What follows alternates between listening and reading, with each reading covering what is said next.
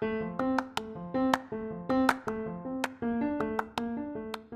friends, welcome to another episode of the SEL 5, a podcast for teachers and students in the classroom.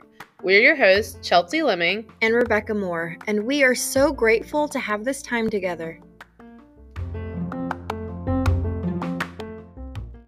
This week, we're talking about failure.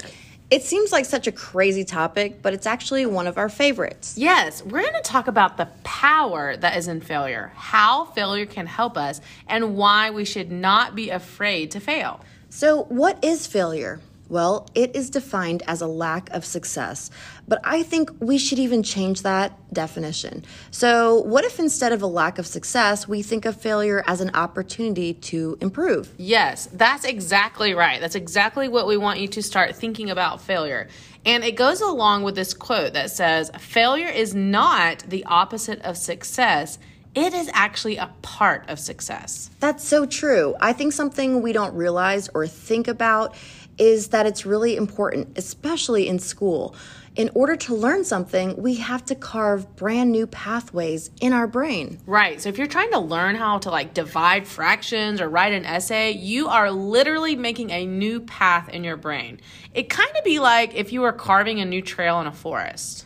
So, for example, let's say your first attempt at the new skill is not great. Honestly, it's a failure. But I think about the visual of making a new trail in the woods. Maybe with that failed attempt, you cut down one tree in the path. You definitely haven't succeeded in carving that new path, but have you made progress? Yeah, you totally have. If you give up and stop trying to make the connections to understand the concept, then that is a true failure if you stop. But if you keep going and keep moving forward, it can build to your success. Okay, so that first failure was actually your first step towards success? That's right. It makes me think of several famous figures. So I'm sure we've all heard of Thomas Edison, who is credited with inventing the light bulb. But he actually failed many times over. He has a really famous quote that says, "Many of life's failures are people who did not realize how close they were to success when they gave up." So that would be like that person we talked about when they're trying to carve that new path in their brain. After the first setback, they stop. So with Thomas Edison, it took him a long time, and it took a big team of people working on it. Actually, 14 months of trying different things to make the light bulb work.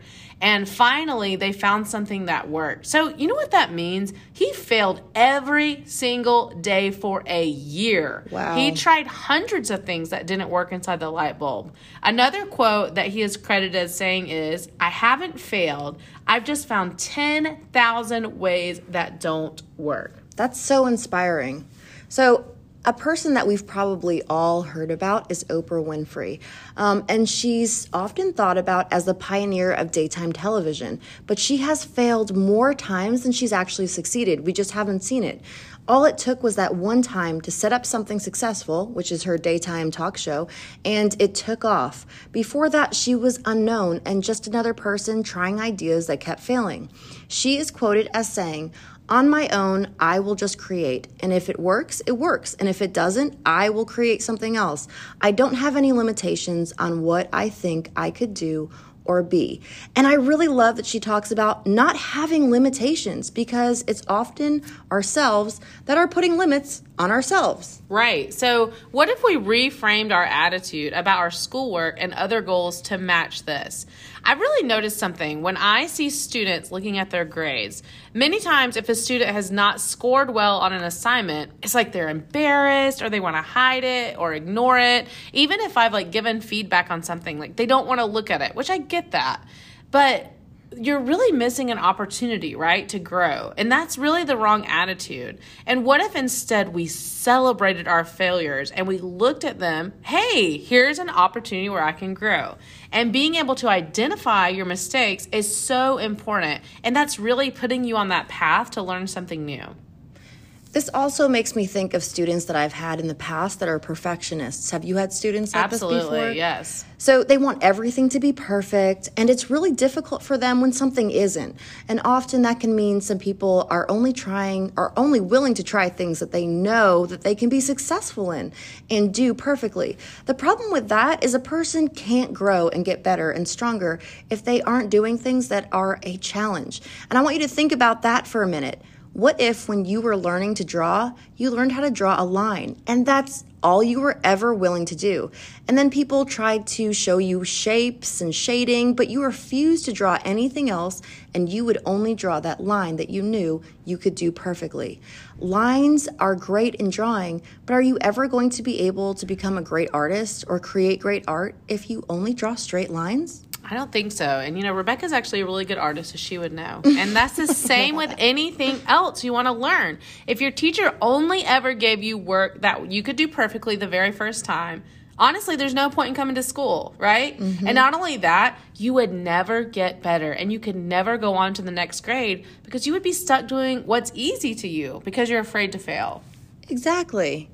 Chelsea, have you ever had a time in your life where you failed and you can see that it was actually a good thing? Yes. So really I like the Oprah Winfrey story she said. When we see Oprah, we just see her success. We don't see the failures she had. I feel the same. I applied for a scholarship in college, and you know what? I was rejected. And I remember I literally went into my closet and cried for a long time. But now looking back, I can see that it was actually a good thing, because in that moment, I realized that I shouldn't let what I accomplish or I do not accomplish define me, because that's not really who I truly am. So instead, I started thinking about myself, what does define me? And I decided to change my mindset and looking at the failure as a good thing. And I can definitely say now, it's actually good I didn't get it, which is weird to say, but true. Yeah, and how about sometimes that just happens. Yeah. So I've had so many times like this, but one time that really sticks out is when I was in college, I started to really study seriously. And I was studying for a Latin law class, and I studied for a whole week. And I studied very hard. I made flashcards, I reread notes, I rewrote notes. And when the day of the test came, I was actually excited to take the test. It was a huge deal. When I got my grade back, I saw that I missed one question. And honestly, it was the easiest question on the test. Yes, I was so mad at myself. I cried. But you know what? To this day, I still remember that one question I got wrong. I don't remember any of the questions I got right. Interesting. Right? Yeah, so you learned a lot. I learned a lot, and I feel like to this day, it's been, I can't remember how many years later, I still remember that. That's awesome. Well, check out the show notes for more, and we can't wait to celebrate all the ways you fail.